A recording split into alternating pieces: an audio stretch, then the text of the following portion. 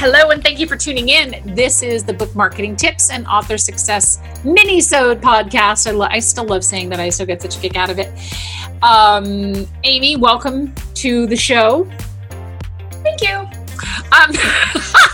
We appreciate it. Just happy to be here.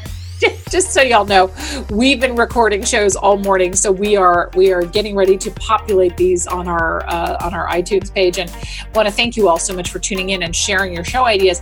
So I had this idea this year in particular because when we are done working with an author on their campaign, a lot of times we have books left over. So often I will take them to libraries for their book sales, or I will take them, to other places that can use books, schools, things like that.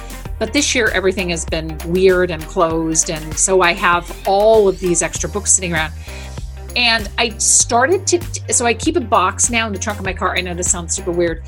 And I take them around to little free libraries. And I love little free libraries because people, we know that so many more people are reading now, which is great. It's one of the positive outcomes of 2020, certainly.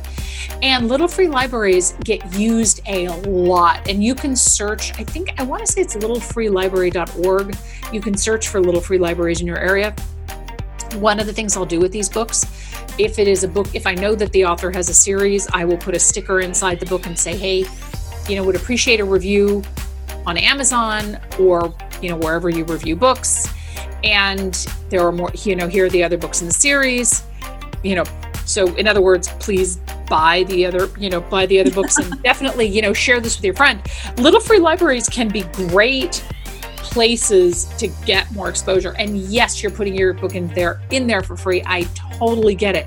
But it doesn't necessarily mean that you have to, give away 50 books. You could go to a few little free libraries in your neighborhood, donate a book, make sure that there is a way to your website's inside the book. There's a way for readers to contact you and encouraging them to review the book. You never know. Great things can happen from giving away your book in these little free libraries, and people really, really love them. So that is our little mini-sode for today. Thank you so much for tuning in and for listening to the shows. We really appreciate it. And we appreciate the reviews. As always, please review the show wherever you listen to podcasts. Thanks for tuning in. Bye-bye.